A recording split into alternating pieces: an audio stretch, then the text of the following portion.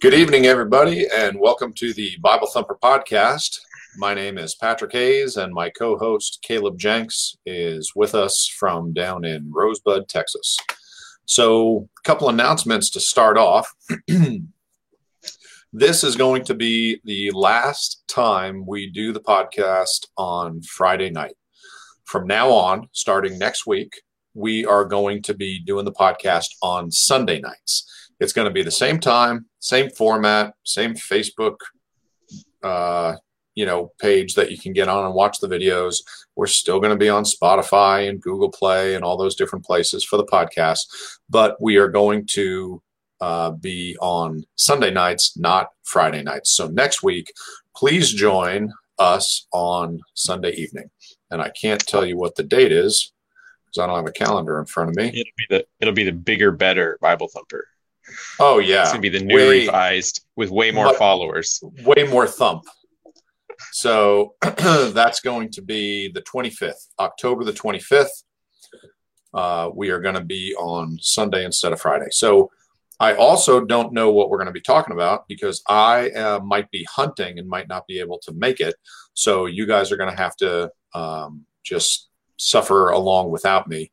I probably shouldn't have said that. Our numbers are going to dive now that everyone knows that it's only going to be you, Caleb, and we don't even know what the subject is. So tonight we are going to be talking about the case for the pre-tribulation rapture. And Caleb takes an interesting view on this. He doesn't care. I really picked this topic, and really I picked the topic because we talked about the end times and the rapture in an episode in the past, and then one of our listeners got a hold of me and said, hey, I was really thinking you guys were going to talk about, the differences between the different ideas of when the rapture is going to happen, pre-trib, mid-trib, post-tribulation raptures. And I said, okay, that's a good point. We can get onto that another time. So this is for one of our friends that wanted to know some information about why I believe in a pre-tribulation rapture. As I said, Caleb takes the more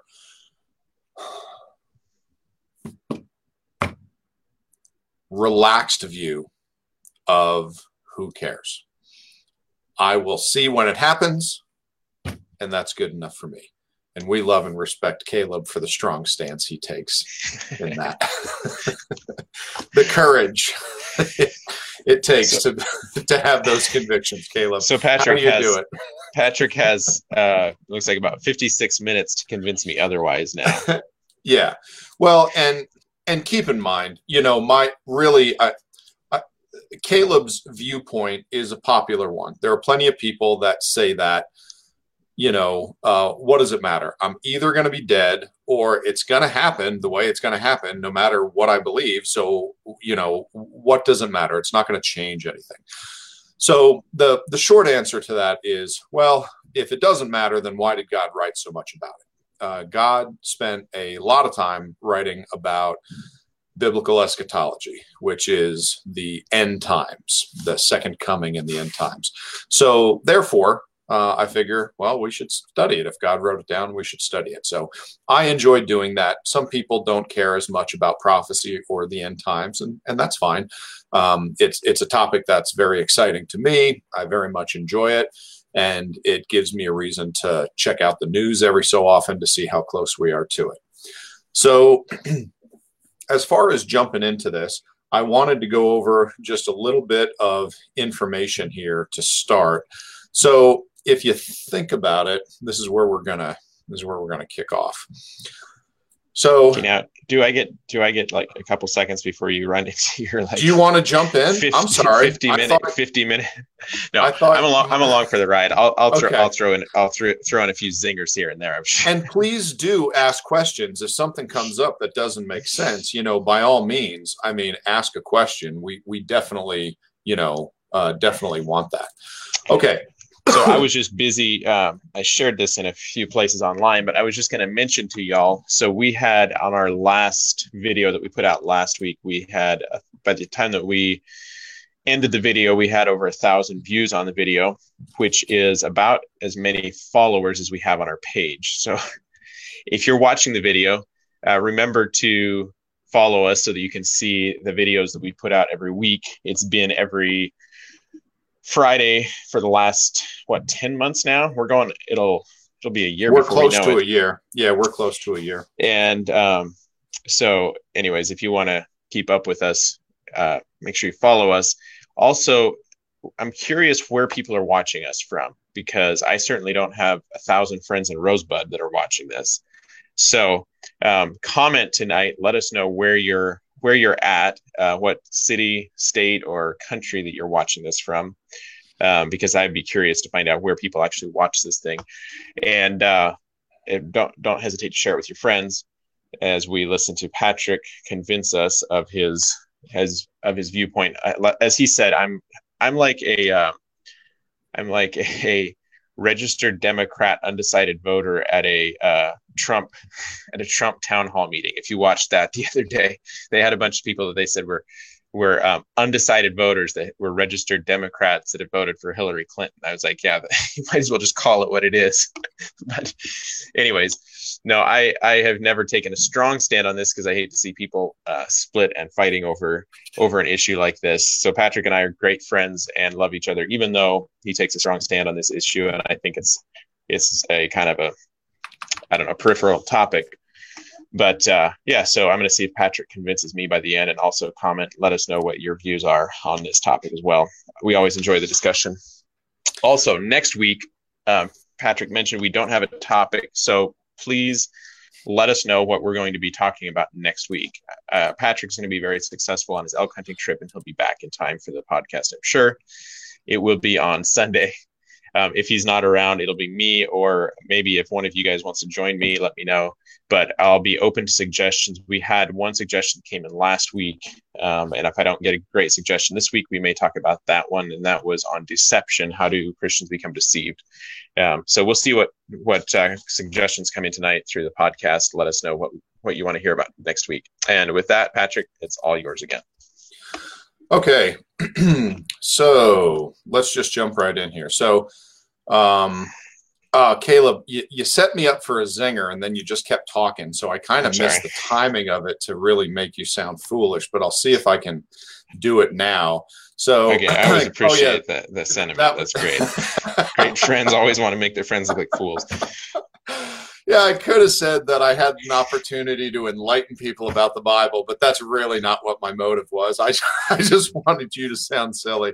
So Caleb called it a peripheral issue. So I wanted to remind everyone that what we are waiting for is the Lord to return. And remember, Jesus refers to us as his bride. So he is the bridegroom. We are the bride, and we are waiting for him to come back.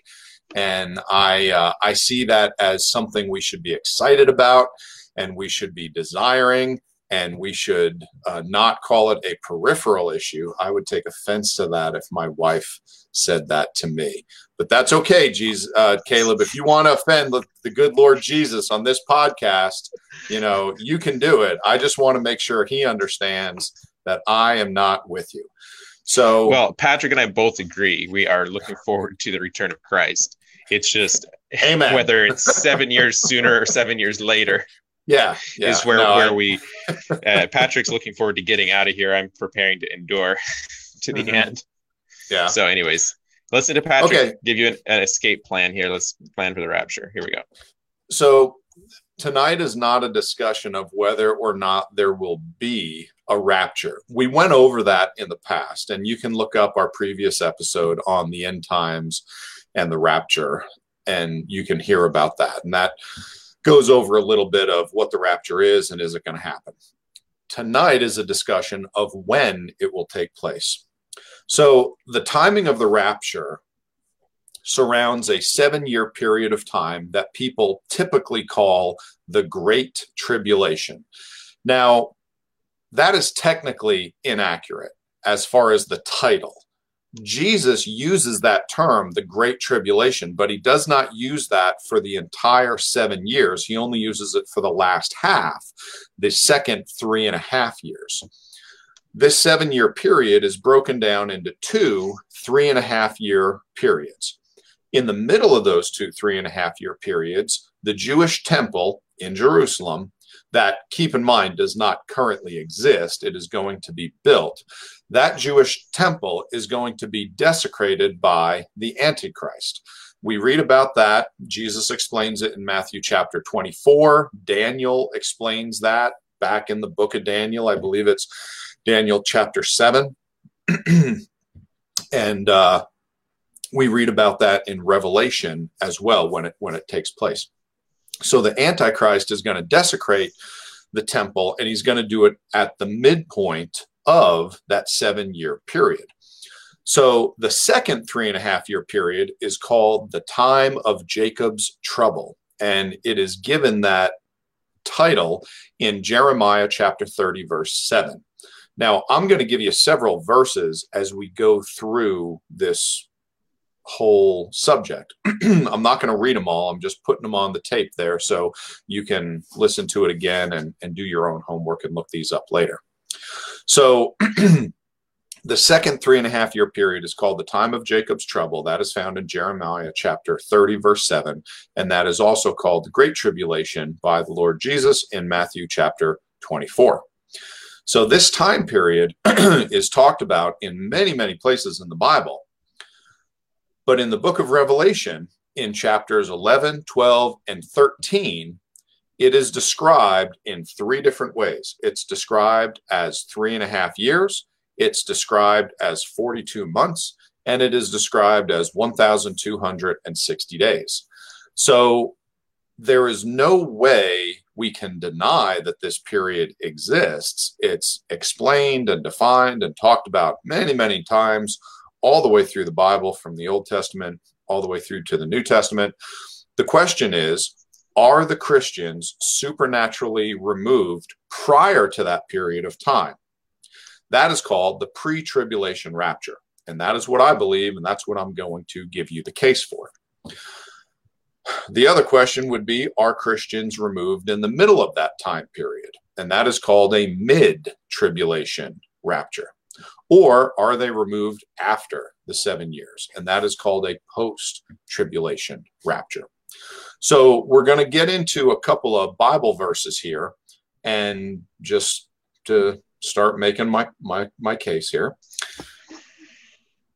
Let's take a look at Luke chapter 21, verse 36. We read, "Watch ye therefore, and pray always, that ye may be accounted worthy to escape all these things that shall come to pass, and to stand before the Son of Man." So Jesus explains that we are going to be able to escape all these things. And you can read through the chapter and get the context. We're talking about the end times and the wrath that is to come. Romans 5:9, "Much more than, being now justified by his blood, we shall be saved from wrath through him." Those that are saved by the blood of Christ are saved from the wrath of God. And I'm going to hit a couple more verses, and then I'm going to, give you the other side and the argument that I hear sometimes. 1 Thessalonians 5:9, "For God hath not appointed us to wrath, but to obtain salvation by the Lord Jesus Christ." You have to understand that there is what we can call, we're talking about the wrath of God. Now, people will say, "Patrick, doesn't the Bible say that in this world we're going to have tribulation?" It absolutely does. In John chapter 16, verse 33, we read, "These things have I spoken unto you, that in me ye might have peace. In the world ye shall have tribulation, but be of good cheer, I have overcome the world." Now, the Bible absolutely does say that we are going to have tribulation, and you will have tribulation in this world if you are a Christian, and it will be because of your Christianity. But there is a big difference between tribulation that is promised to every Christian throughout all time who are on earth, and what the Bible calls and what Jesus calls the Great Tribulation. Remember, the Bible promises that every Christian will have some tribulation in this life. But that's different from the Great Tribulation. Remember, the Great Tribulation happens during one 7-year period, specifically the last half.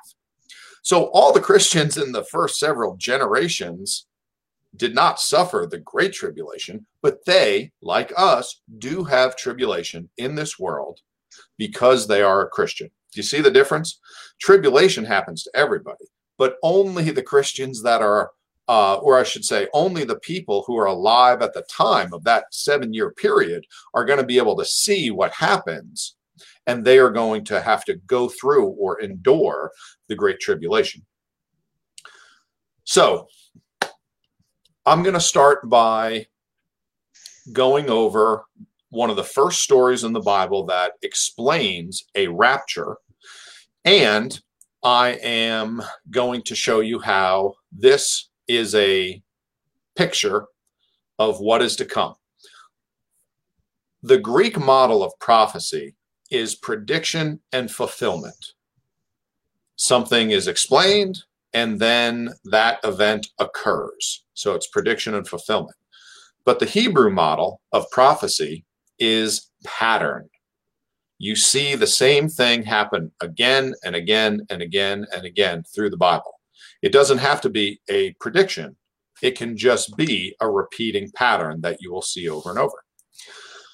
So we're going to go all the way back to the beginning in the book of Genesis, and we're going to go through Genesis chapters 5 and 6. And here we go. So in Genesis chapter 5, starting in verses 21 through 24, we find a man named Enoch. We read, "And Enoch lived 65 years and begot Methuselah. And Enoch walked with God. After he begot Methuselah 300 years and begot sons and daughters. And all the days of Enoch were 365 years. And Enoch walked with God, and he was not, for God took him." Now, Genesis chapter 5 is not the most exciting chapter because it's a chapter about genealogy. So it goes over Adam had a son named Seth, and then after Seth, he lived this long, and then he died, and then Seth had a son, Enos, not Enoch, Enos, E-N-O-S, and Enos had a son, and it just goes down the family tree, leading down to Noah. So there are two things we need to notice. Number one, Enoch did not die. It says that God took him. He didn't die. This is not only the first example in the Bible of someone being raptured.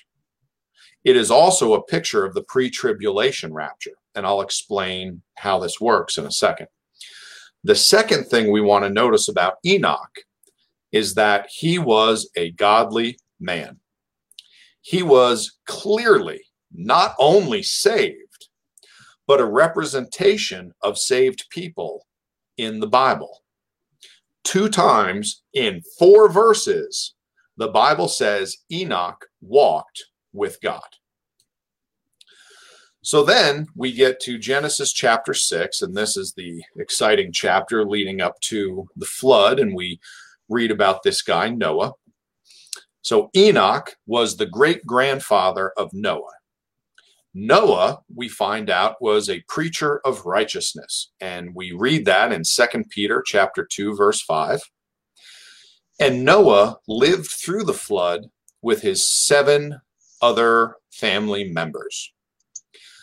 So what this shows us is that there were 3 groups during the story of the flood. There was, number 1, the group that perished during the flood.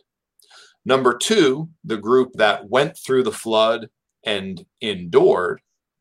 And number 3, the group who walked with God that was removed prior to the flood. Just like the rapture, a group perishes during the tribulation, a group goes through it, and a group is removed prior to it. Now, if you want another example of how this whole thing works, not just that the rapture will be a pre-tribulation rapture, you will also find this in the Jewish wedding feast. So the way that the Jewish wedding tradition worked at the time of Christ paints a picture of the second coming. Now, I only got about 10% through getting my verses together here, and I was just slow. So a lot of this is going to be from memory. So let's have at it and see where we get. First, you have the betrothal. The way the betrothal works is the groom calls on the bride, and the bride must accept the call. See, in Israel during the time of Christ, although weddings were somewhat arranged, the parents were involved, but the bride always got a say. Once she was called on, she could make the decision and say, no, I don't feel like that is what God wants. I do not want to marry that man. And they would not get engaged, or what the Bible would call betrothed. And the groom would go and she would wait for another. Now, if she received the groom's invitation to wed, at this point, they are not married, but they are engaged to be married. And it is a serious enough commitment that it takes a divorce to separate them. This is where Mary and Joseph were when they found out that Mary was pregnant. Joseph didn't want to divorce her publicly. He kept the whole thing secret because what was the penalty, Caleb, for a woman who cheated on her husband? Death, stoning. It was death. It was stoning. Now, keep in mind, it was also a capital crime for a husband to cheat on his wife. The problem was there was an obvious sign when the woman would cheat on the husband, she could get pregnant. And that's what happened. So Mary was pregnant. So Joseph didn't want that to get out because he loved her and he didn't want her to get stoned. Now you say, well, wait, why would she get stoned? They weren't married. That's exactly the point. They were betrothed. That counted. Now, they were not married, but the betrothal was a contract they entered into. So a date was coming when they were going to wed. Do you know that during the time of Christ, after a betrothal, for them to split up, they would need a divorce? They didn't just decide not to get married and she gave the ring back and he called her crazy and the families fought and everyone left. You had to go through the process of divorce, even though the engagement and the consummation of the marriage hadn't happened yet. This represents God calling us to him for salvation. We respond by saying yes. We call on the name of the Lord. We receive the Lord Jesus Christ and his invitation to enter into that marriage. We are now engaged. And from this point on, what are we called in relation to Christ? Christ calls us his what? Bride. He calls us his bride. We are the bride of Christ. You say, what? Yep, Jesus is engaged. Now, we read about that in Revelation chapter 21, verse 9. It talks about that there is a bride of the Lamb. We also read about that in the book of Ephesians chapter 5. We find this idea many, many times in the Bible. Christians who are saved in the New Testament, we are called the church and we are called the bride of Christ. As a matter of fact, the church is called the bride of Christ. So all of us right now are engaged to the Lord Jesus. Okay, so where is he? That's a great question. Let's go to John chapter 14. I thought I had it right up here. Okay, whoop, give me 1 second. And here we go. John chapter 14, let's start in verse 1. Let not your heart be troubled. Ye believe in God, believe also in me. In my Father's house are many mansions.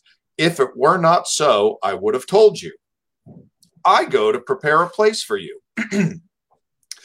And if I go to prepare a place for you, I will come again and receive you unto myself, that where I am, there ye may be also. So that's the great promise that, a lot of us have read about in the Bible. We understand that Jesus ascended into heaven, and he said very simply, I will come again. Okay, great.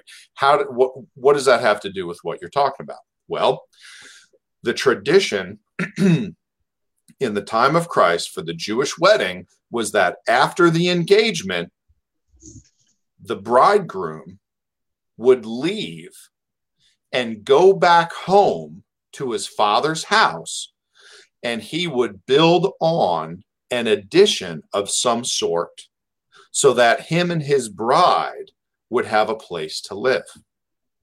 So he would leave, he would go back home to his father's house, and he would build this addition, and then he would be told by his father when the addition was ready, he would be told by his father, okay, it's time, go get your bride. Now, the whole time that he's gone, which, I think the bride was hoping would not be very long, and the bridegroom was obviously excited, so he wanted to get married. He was hoping it wouldn't be very long, but he had work to do. So he would go to his father's house, he would build on this addition, and the groom did not know when he was going to go back and get his bride. He just knew that it was going to happen. And we read that in the Bible where Jesus said that not even the Son knows the day or the hour. Not the Son, but the Father only. So Jesus, right now, the Bible says in John 14, is in his Father's house. He's up in heaven. And who is he building mansions for? Us, the bride. So then the Father all of a sudden is going to say, okay, it's time. Go get her. So then the groom goes to the bride's house. And do you know what the bride's been doing this whole time? She has kept her lantern trimmed and full of oil, ready to go. So the bride is surrounded by her family, and they are all trying to keep her spotless and ready for the groom to show up at any moment, because they don't know when it's going to happen, and they want her to appear ready for her groom. So she gets a spot on her dress, they clean the dress. Her hair's messed up, they do her hair. Okay, her nails aren't done, they do her nails. And I'm making this up. I doubt they were doing her nails and giving her French tips on her, acrylic fingernails back in ancient Israel. But the point is, she is trying to keep herself spotless from the world and ready for the groom to show up. What are we supposed to be doing as Christians for each other? We are supposed to be helping each other remain pure and virtuous as we wait for the coming of our King. Okay, in this case, the groom. We don't know when it's going to happen. The Bible says it could happen at morning or midnight or noon. So we want to always remain ready. So usually it would be sisters and cousins, and these girls would be remaining with the bride, and they try to keep her ready and keep her excited that the groom was coming. What does Paul talk about in 2 Thessalonians? Encourage one another with these words. When he talks about the rapture, when he talks about the second coming, he says that we are supposed to encourage one another with these words. It's supposed to be something that should get us excited, and the eminency of Christ, the idea that he could show up at any moment, is supposed to help us keep clean. We are supposed to keep ourselves from the world, because when the Lord Jesus shows up to bring us home to heaven with him, we want to be a pure, chaste virgin who has saved herself for her groom. We want to look good. We want to be doing the Lord's work. We want the groom to be happy with us when he shows up. Then, what happens when the groom comes? First of all, the groom does not go alone. The groom goes with the groomsmen. He comes down, and just like the Lord Jesus is going to be coming down with all of the angels to grab us and take us up in the twinkling of an eye. Okay, the trump of God shall sound, and the dead in Christ shall rise first, and then we which are alive and remain shall be caught up together. Okay, we're going to be with the Lord forever. The angels come down with the Lord Jesus, grab everyone. We get transformed into our new glorified body. Read about that in 1 Corinthians 3, 5, and 15. Then, where are we going? We are going up to heaven. Well, what are we going up to heaven for? How long are we going there? And what's the point? Well, when you go to the book of Judges in chapter 14, you read about the 7-day wedding feast in the book of Samson. So the groom takes the bride back to the father's house, and there is a 7-day party. Well, what is it called in heaven when we go to heaven? It's called the marriage supper of the Lamb. And it's a period of time for 7 years. Then at the end of that, okay, the marriage is consummated. I'm sure it's at the beginning of that 7-day feast, not at the end. And then they all come back together.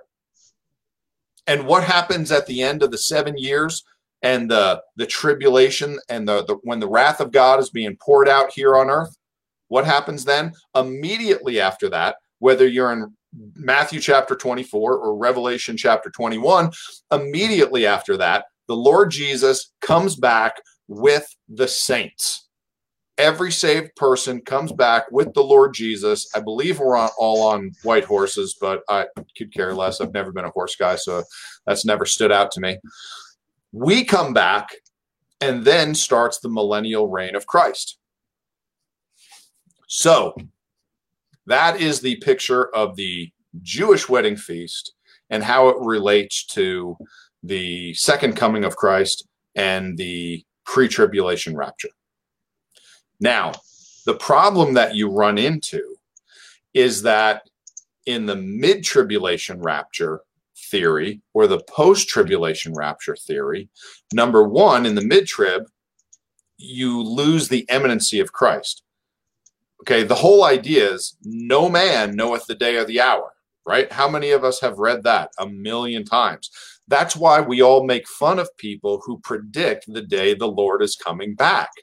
Because the Bible says no man shall know the day or the hour. As a matter of fact, I feel like I got to pull up that verse just so we can all make sure that, it actually is in there.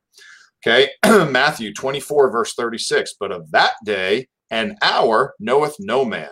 No, not the angel of heaven, but my Father only. So what's the problem with the mid-tribulation rapture? Well, we know exactly when it would happen. If it happens in the middle of the tribulation, we literally start the tribulation and we count 3.5 years, 42 months, 1,260 days. However you want to do it, we know the exact time that the mid-tribulation rapture comes because there's an event on that day. In the middle of it, the Antichrist stands up in the holiest of holies in the temple in Jerusalem and causes the sacrifices to cease and declares himself to be God and commands everyone to fall down and worship him. The mid-tribulation rapture does not work because we know the exact day and the hour that it's going to happen. And the imminency of Christ is the whole idea that we don't know when Jesus is coming back. And it says that so clearly. Jesus said that he didn't even know. The angels don't know. Nobody knows except the Father. Okay, then we have the post-tribulation rapture view. There's several problems with this. Number one, you find out that in every one of these stories throughout the Bible, you find out that the Lord delivers his people so they don't have to go through the wrath of God. Now, understand, there are times in the Bible where people are punished. I understand that. Israel had to, go through the, the Babylonian captivity, and they were actually, they were slaves in Egypt. I understand all that. Okay. But when we have a picture of the wrath of God coming down, we see that there is always a group, and it's not just any group, it's a group of godly people. I hate to say this, okay, we already went over Noah. What's the next big destructive event that we read about in the Bible? It's in the book of Genesis. We all know it. It's Sodom and Gomorrah. Now, a lot of people have trouble believing this, and they struggle with this because when you read the story of Sodom and Gomorrah, which I believe is in Genesis 19, you read about Lot, and he doesn't really sound like Father of the Year, right? But when you read about him in the New Testament, guess what? It says that Lot was a just man. Okay, Lot is a saved guy. I know that's hard to believe, okay, but that's what the Bible says. Lot was removed before the wrath of God fell. As a matter of fact, when you read through that story, the angels who went to go get Lot, which, keep in mind, is the same way the rapture happens, the angels are involved there. When the angels went to get Lot and remove him from the city, they said that until he left, the wrath of God could not fall on Sodom and Gomorrah.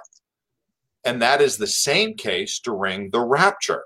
The Christians, the bride of Christ, the church, has to be pulled out first. It cannot happen while the bride is here.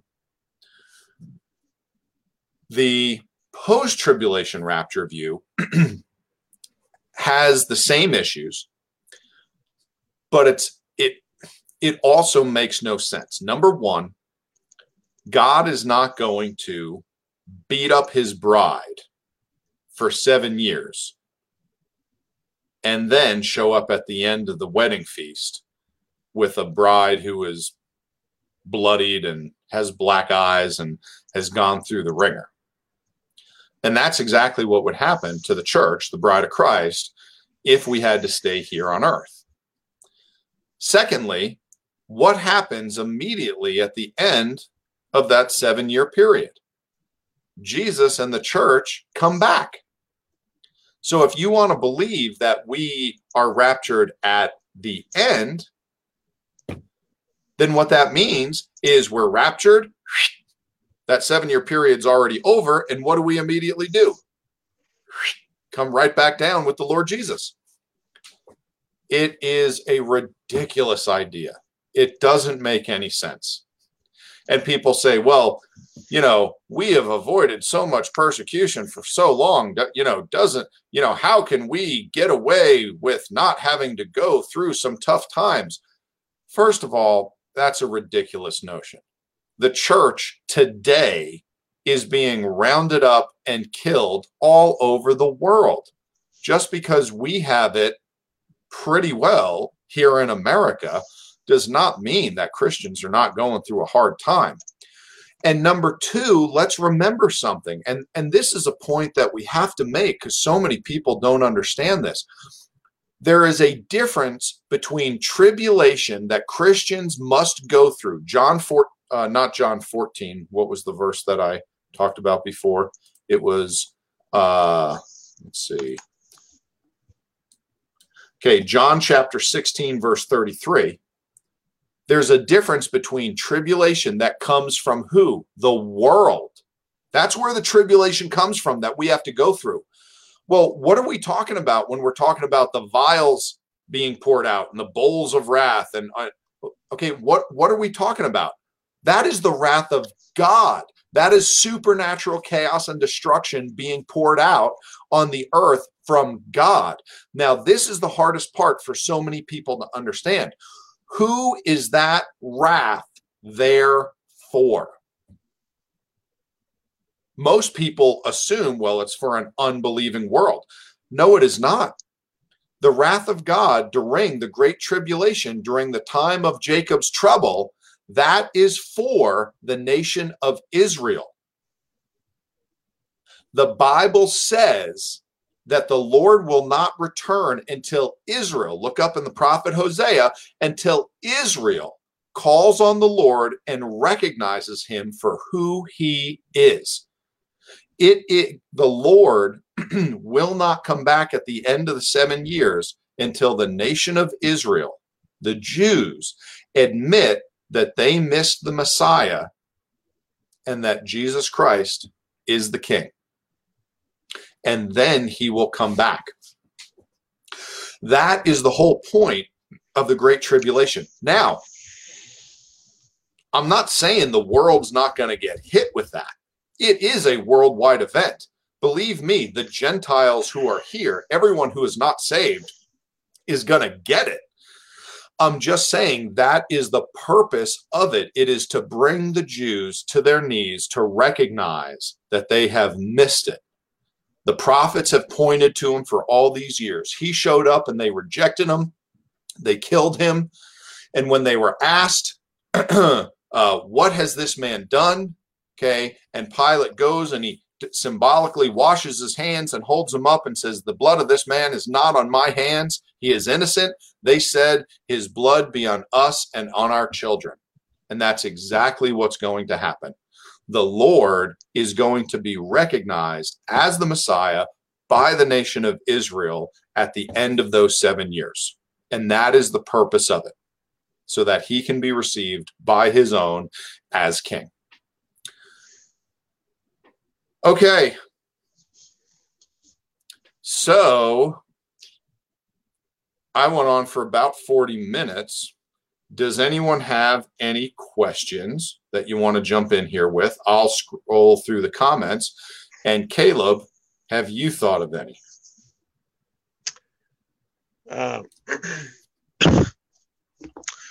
Yeah, so a couple of thoughts that I have on that. So there's a few points that I thought about jumping in on, but I'm like, oh, I'm not going to interrupt you or train of thought. It's good. Now's the time. But so your last point there, as far as the difference between the Jews being God's chosen people and the church, obviously there's distinctions made between those things in the Bible.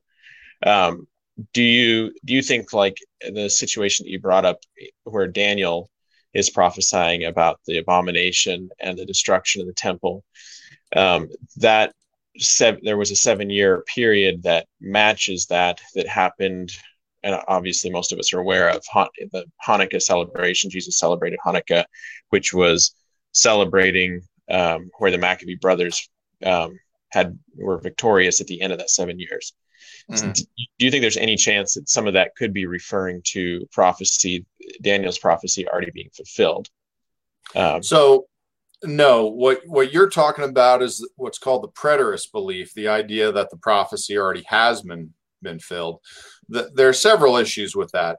Now, the reason that people believe that is because of the abomination of desolation. You got to remember that that's already happened twice in world history. And people want to pin that on that time period in between the Old and the New Testament, which was when the temple was desecrated, and then there was the Maccabean revolt, and they actually, it's a long story. We can get into it one day. I'd be happy to tell the story.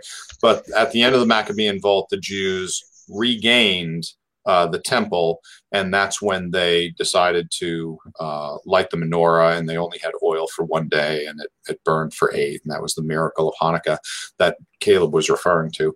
So the issue is, if that was the abomination of desolation, first of all, there's no 7-year period there. It just doesn't exist. The only thing that happened was that there was a Gentile who went in and desecrated the temple. So the problem is that if that were the case, what happens immediately after that? Well, then you have the 1,000-year millennial reign. And during that 1,000-year millennial reign, you got to remember, the devil is bound up and he is cast into the bottomless pit, and he's chained up and he cannot get out for 1,000 years. See, it really doesn't follow. You have to ignore so many other events that are going on before and after it. Just because the temple was desecrated, that doesn't mean that it fits. And what Caleb is referring to is the 69 weeks of Daniel. So what you had is you had a 69-week prophecy, and that took place from the going forth of the command to restore and rebuild Jerusalem, because at the time of Daniel, Jerusalem was in ruins after the Babylonian siege. And you find out, and you read about this through the books of Ezra and Nehemiah, they were allowed to go back and rebuild the temple, but then later on, Nehemiah gets permission to go back and rebuild the wall.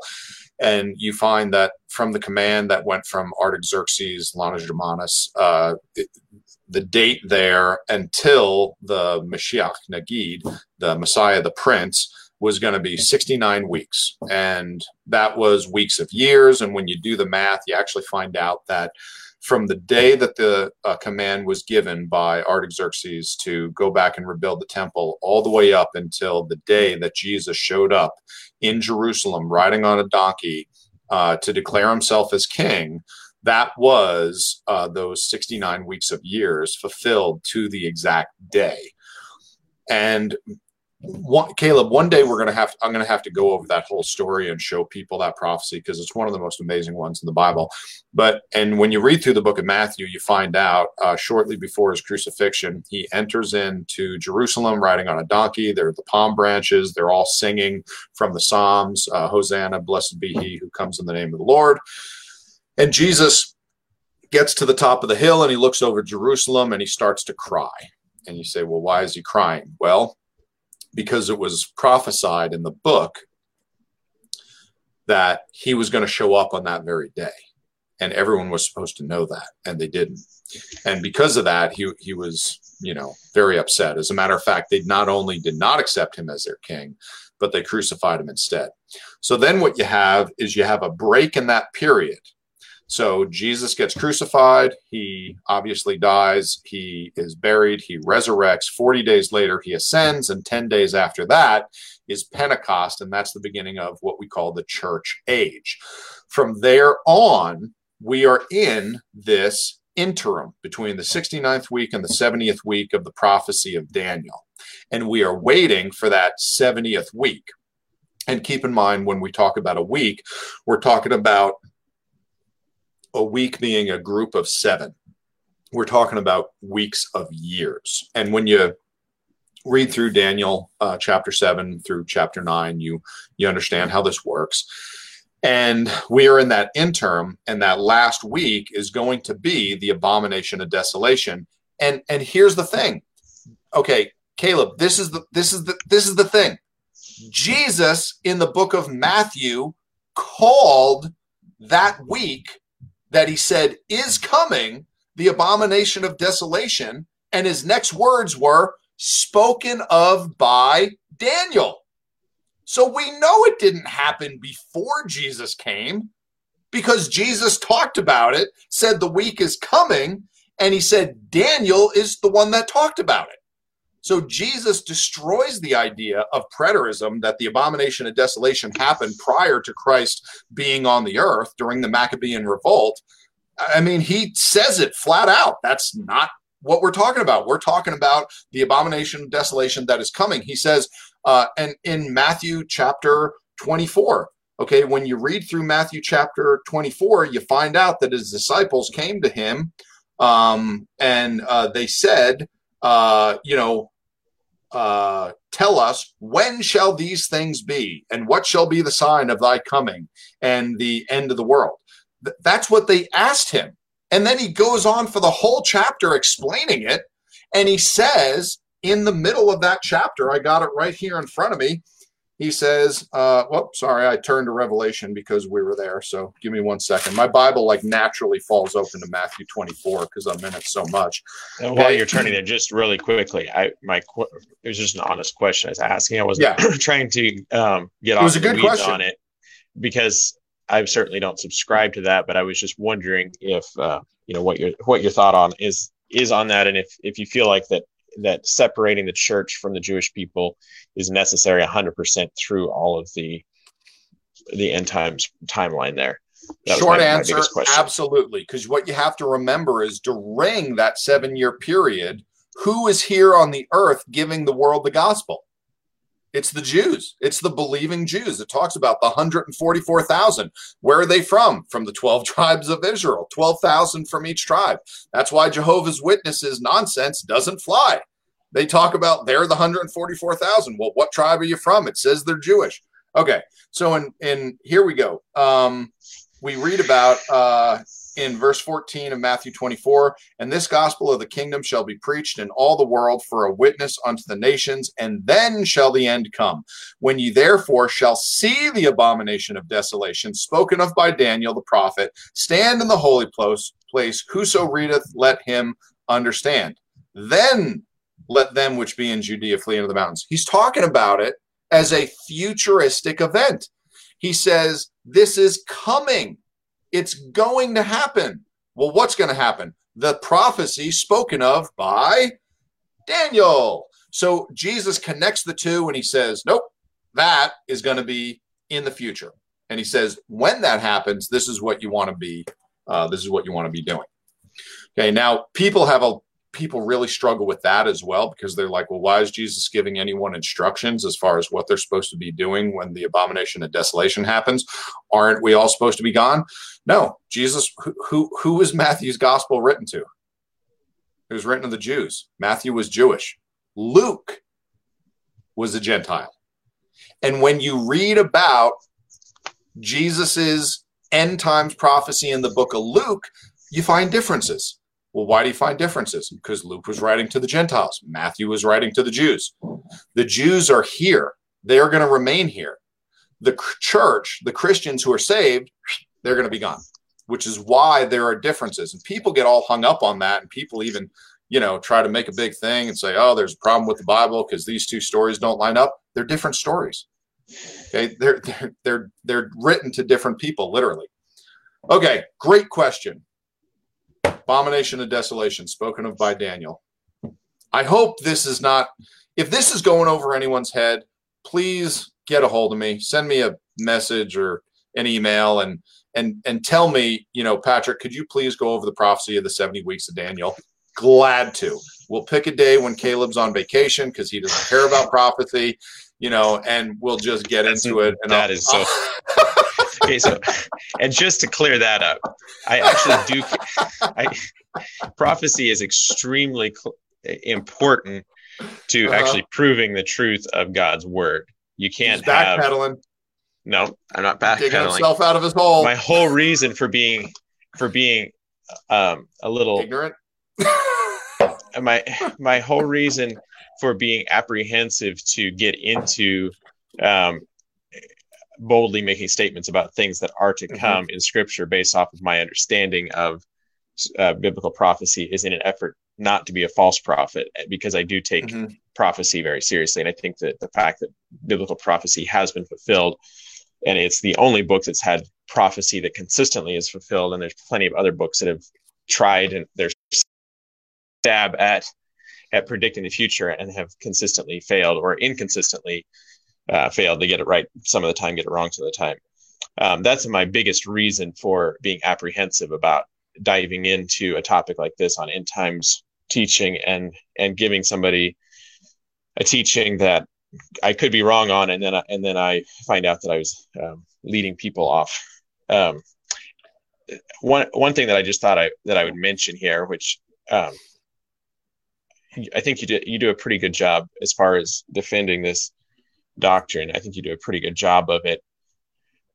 But I know I was hoping actually that I was going to see you do more scripture and less analogy based off of. I mean, almost everybody that I've heard really try to give a defense for a pre-tribulation rapture usually tends to delve off into painting pictures of Old Testament things like the wedding feast, or like the flood and Noah, or Sodom and Gomorrah and God not destroying Lot.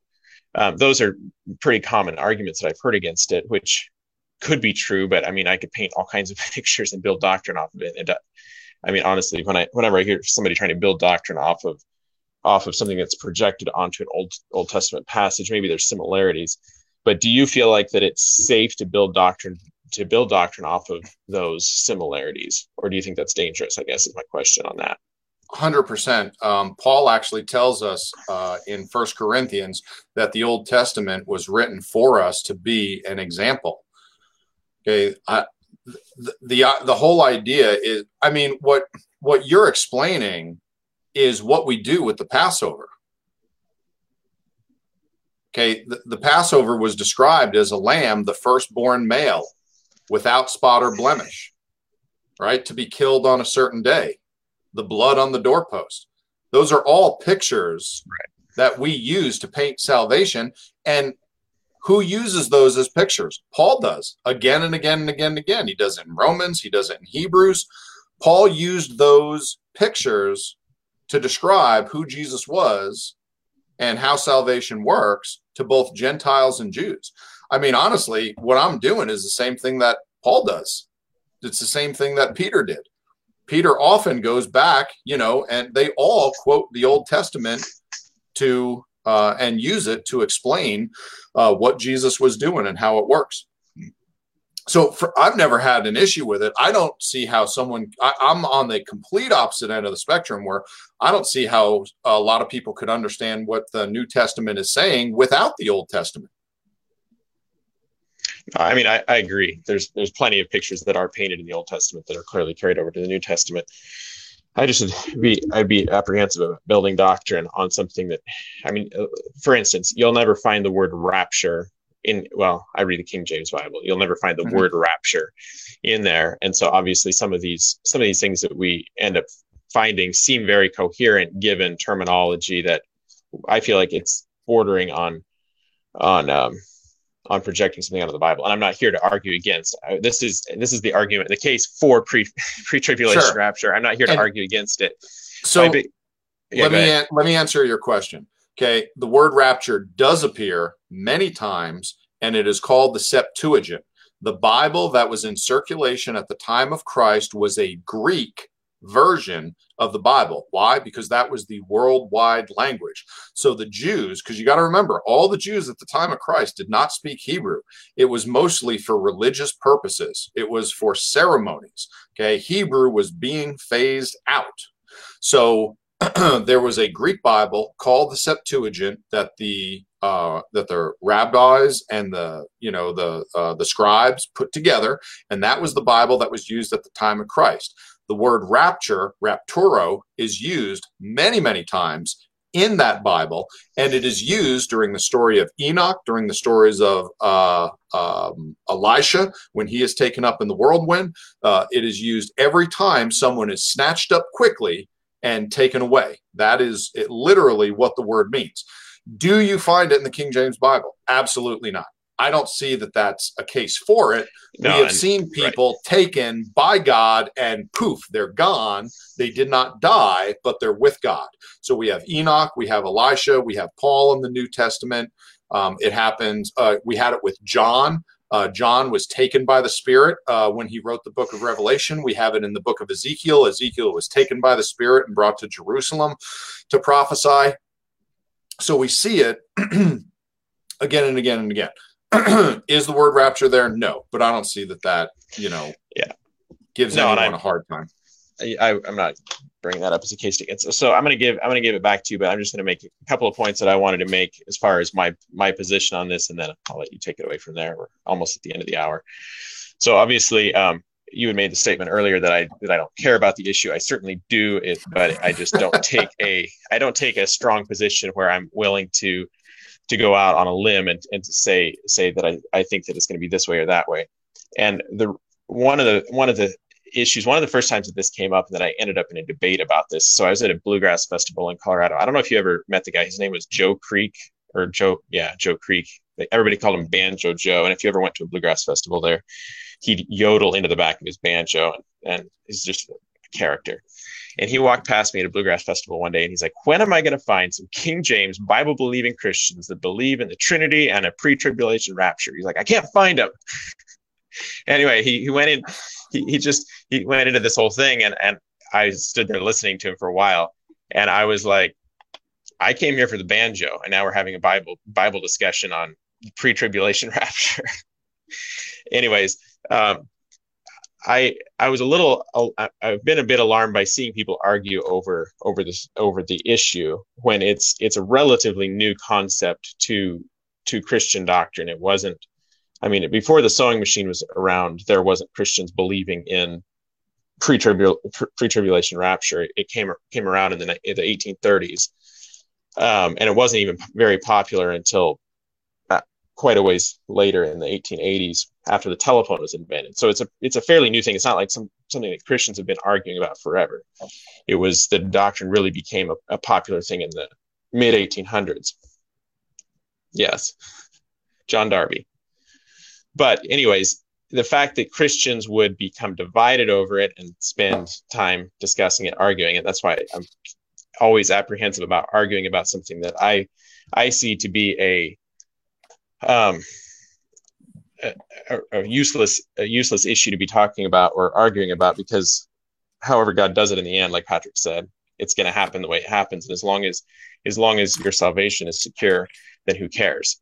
But the idea that's one of my biggest problems with the idea of arguing for or against a pre-tribulation rapture or post-tribulation rapture is the idea that here we are as Christians that should be loving. We're all going to the same place, and we can't end up delving off into fighting over it. Now, that being said, I think that when Patrick put it up, I was like, man, this is a fun topic. I can't wait to get on it because I think it's worth discussing. It is a big issue in today's society. I wish it hadn't become, personally, I just wish that somebody had a dream and then somebody else caught onto it and claimed it was his invention and ran with the thing.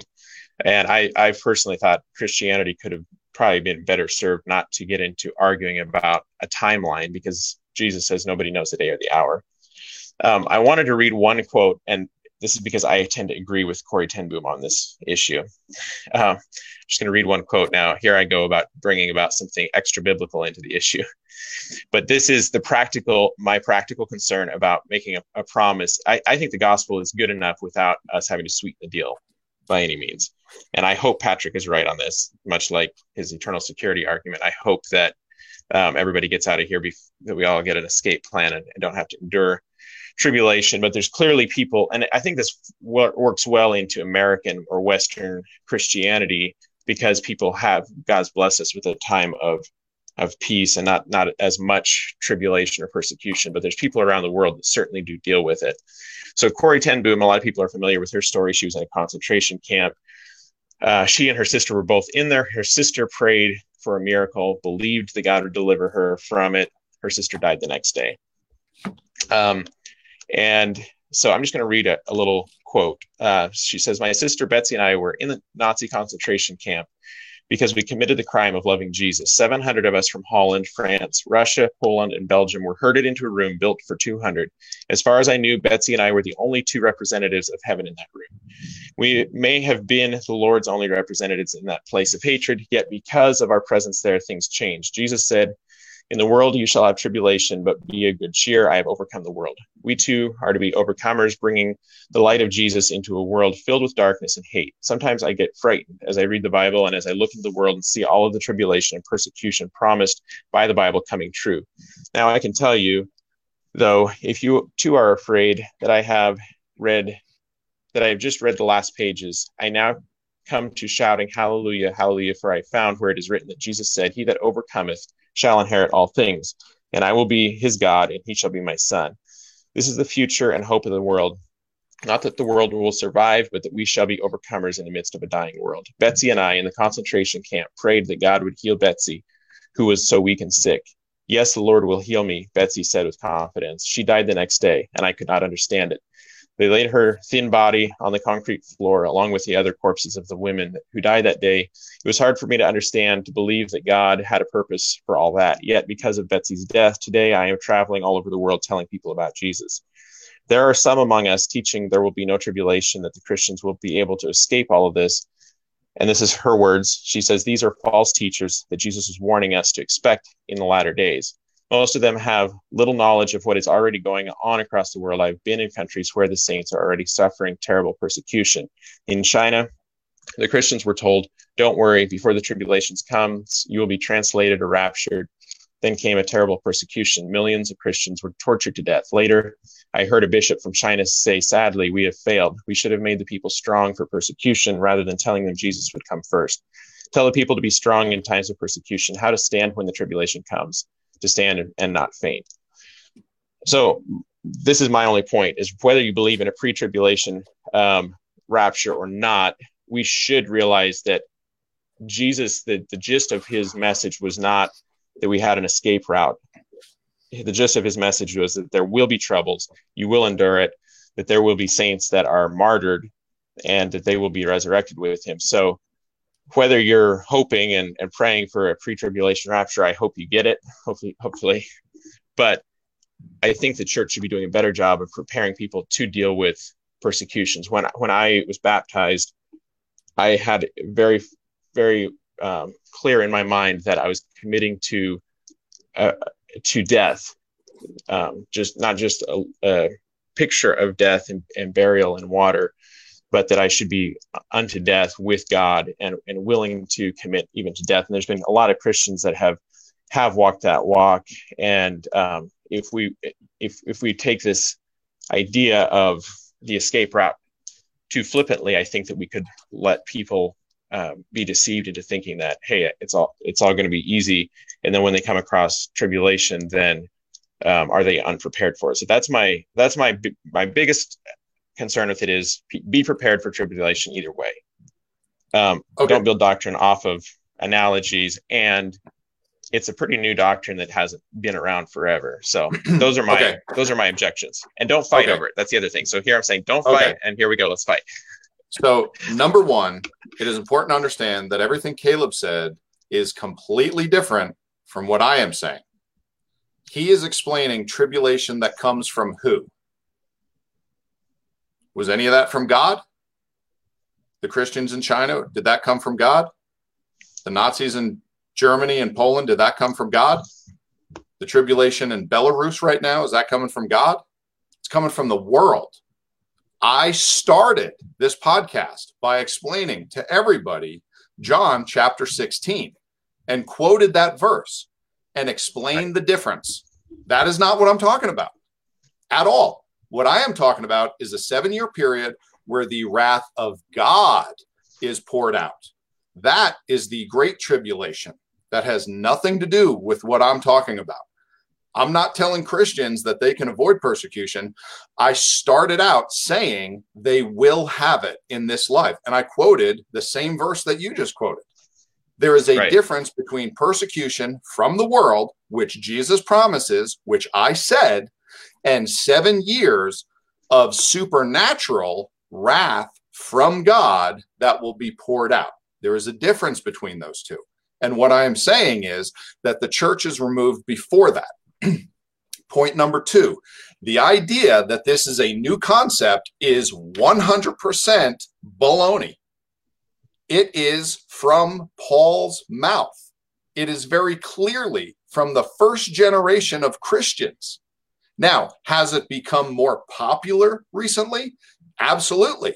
But that has nothing to do with when the doctrine started. It says, for if we believe that Jesus died and rose again, even so them also which sleep in Jesus, those are saints who died, will God bring with him. For this we say unto you by the word of the Lord, that we which are alive and remain unto the coming of the Lord shall not prevent them which are asleep.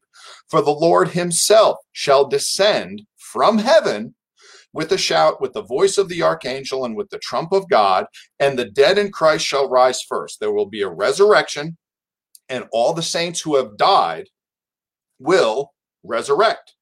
Then we which are alive and remain shall be caught up together with them in the clouds. It's not because we all die simultaneously. It is because we are called up with the Lord. We will be caught up together with them in the clouds to meet the Lord in the air, and so shall we be, and so shall we ever be with the Lord.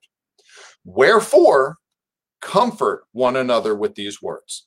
The Bible says to comfort one another with these words. These words do not unequipped Christians to deal with persecution.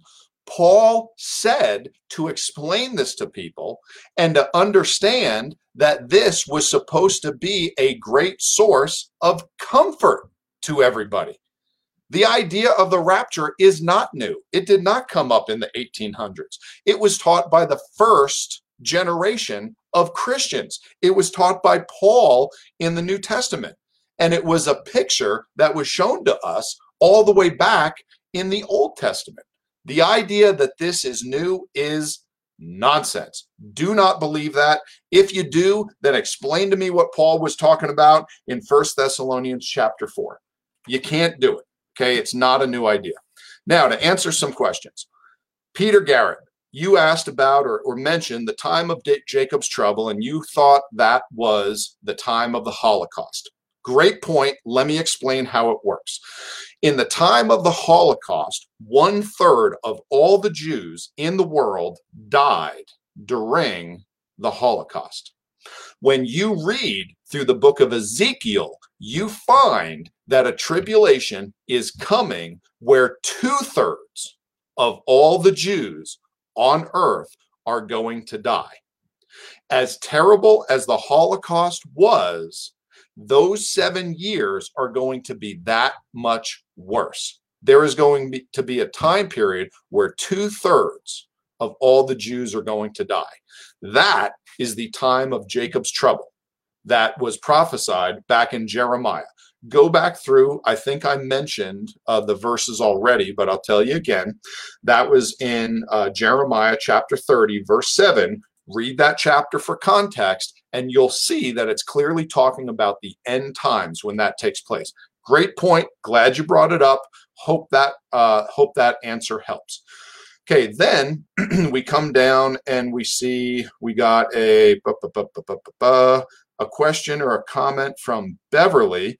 Okay, Beverly, you were asking about, well, who got grafted into the olive tree? Okay, so what you got to understand is that are the Christians, or really, let's not use the term Christians, can the Gentiles be grafted into that olive tree that the Lord Jesus talks about when he's referring to the children of Israel? Absolutely. We get the benefits of what the Lord promises. Okay, but you have to remember that does not make us the children of Israel. The children of Israel and the church have a different origin, mission, and destiny from each other. Even after the church is raptured, the Jews are still here on earth, and many of them are serving the Lord and doing the Lord's will. We find the Jews all the way through the millennial reign. So you have two different groups, but please understand, even though one group is grafted in and they get the benefits, please understand that the church and the nation of Israel are two different groups. Caleb, you ready to come back in? No, that's okay. I'm bringing you in. Caleb's phone died.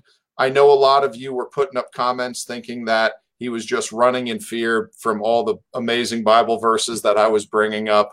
But he is here, and Caleb knows as much as all of us do that we love him and his silly, apathetic, unbiblical ideas. They are welcome here on Bible Thumper.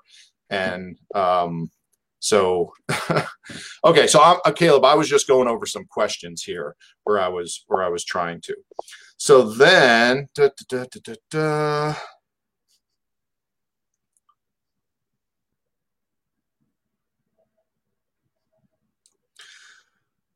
okay.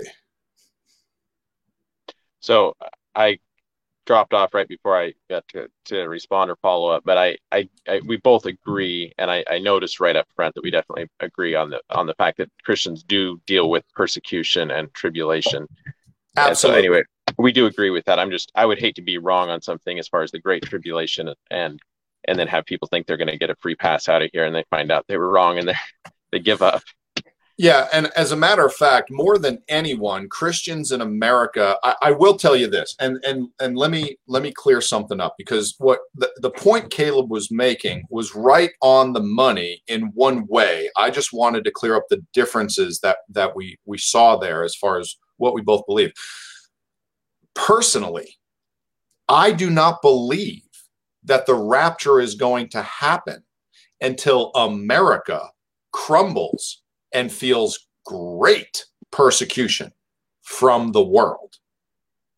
I just believe that prior to the supernatural pouring out of the wrath of God that we literally read about coming from the angels, from the vials and the bowls of wrath from God in the book of Revelation, I believe that Christians are going to be pulled out before that takes place. I do not see America lasting another 25 years. I would be amazed if we were able to keep up this pace for that long. I believe we're going to crumble. It's going to be corrupt and we're going to fizzle out. We don't need a foreign invader to come in. We're doing a good enough job of destroying our own country. And as that happens, Christians are definitely going to get a bullseye. We're going to be beaten up for sure. And, you know, there is a good chance that we will fizzle out and our country will not exist anymore. And you say, Patrick, why do you believe that? Well, it's easy. We're not in prophecy. We don't show up in the end times. Turkey does, Russia does, Iran does, China does. There's lots of countries that show up. Iraq is there. Several major cities around the world are mentioned, but America's we not. We should run with this and go ahead and just and we could make this podcast viral, honestly, if we just would go ahead and predict a date tonight. Move right into politics based off of the election. If the election goes one way or the other, how far do you think it takes before the country collapses? You know, I'm pretty sure that Las Vegas is already running odds. You can make a bet on it if you want. Yeah, well, Caleb, we are about an hour and 20 minutes in. I say we say goodnight, and thank you for being so gracious and letting me go on and on with my idea. I know that not everyone out there in Christianity believes it. Keep in mind, folks, the most important thing Caleb and I want from all of you is for you to do your own homework. Don't believe me because of what I say. Don't believe Caleb because of what he says. Get into the Bible, look up the scriptures, make up your own mind, and consider all of this. There's a guarantee that I'm wrong about some things. There's a good chance that I'm wrong about many. So we certainly want you to go to your Bible and do your own homework and come up and form your own conclusions. That's the best thing that you can do, and that'll get you strong with the Lord for sure. So I just want to say thank you, everybody, and thank you, Caleb, for really relinquishing practically an hour of their time to me so I could go over this idea. It was kind of you to do that. Yeah, no, I enjoyed it. It's always, I really, it's more fun to talk to somebody that has a different view on scriptural issues than just always talking to people that have the same exact view. So I knew I'd enjoy hearing you make the case for it. And I think you made a good case for it. Everybody remember, we have a change in our schedule. This is our last Friday night episode. We will not have an episode until next Sunday. So not coming up in a couple of days on Sunday, but next Sunday will be our next episode. And we're going to be Sunday evenings, the same time, same format. It'll just be bigger, better looking. More Sunday. Yeah. Well, and it'll be Sundayer. Yeah, it'll be more religious-y, right? Because Christians go to church on Sunday. We should read the Bible on Sunday. So Caleb is talking about October 25th. Passage we get that from, but anyways. It is October 25th, not Sunday in 2 days like the 18th. October 25th, we will be on Sunday. We'll post that on the Facebook page, but please pass that around. You know, we're going to be on Sundays, not Fridays. And for those of you that like to listen on Fridays, you can still listen to our podcasts on Fridays on Spotify or Facebook. You'll just be getting it a few days late because our podcast will be coming out on the first day of the week and you guys will be coming in on the 6th day of the week. But it doesn't matter if your habit is to come in on Fridays, still get on here on Fridays, and there will be a new episode up every week on Fridays. And we have actually delayed this change for quite a while. Patrick and I have talked it over, and we don't like the idea of changing things up on you guys, but it seems like it's the best thing for both of our families at this point to be able to have family time on Friday nights, and Sunday evenings will just work better logistically for both of us. So thank you all. Have a good evening. Shabbat shalom, Patrick. Thanks for the discussion tonight. Shabbat shalom. Everyone have a great night. We'll see you in about 10 days.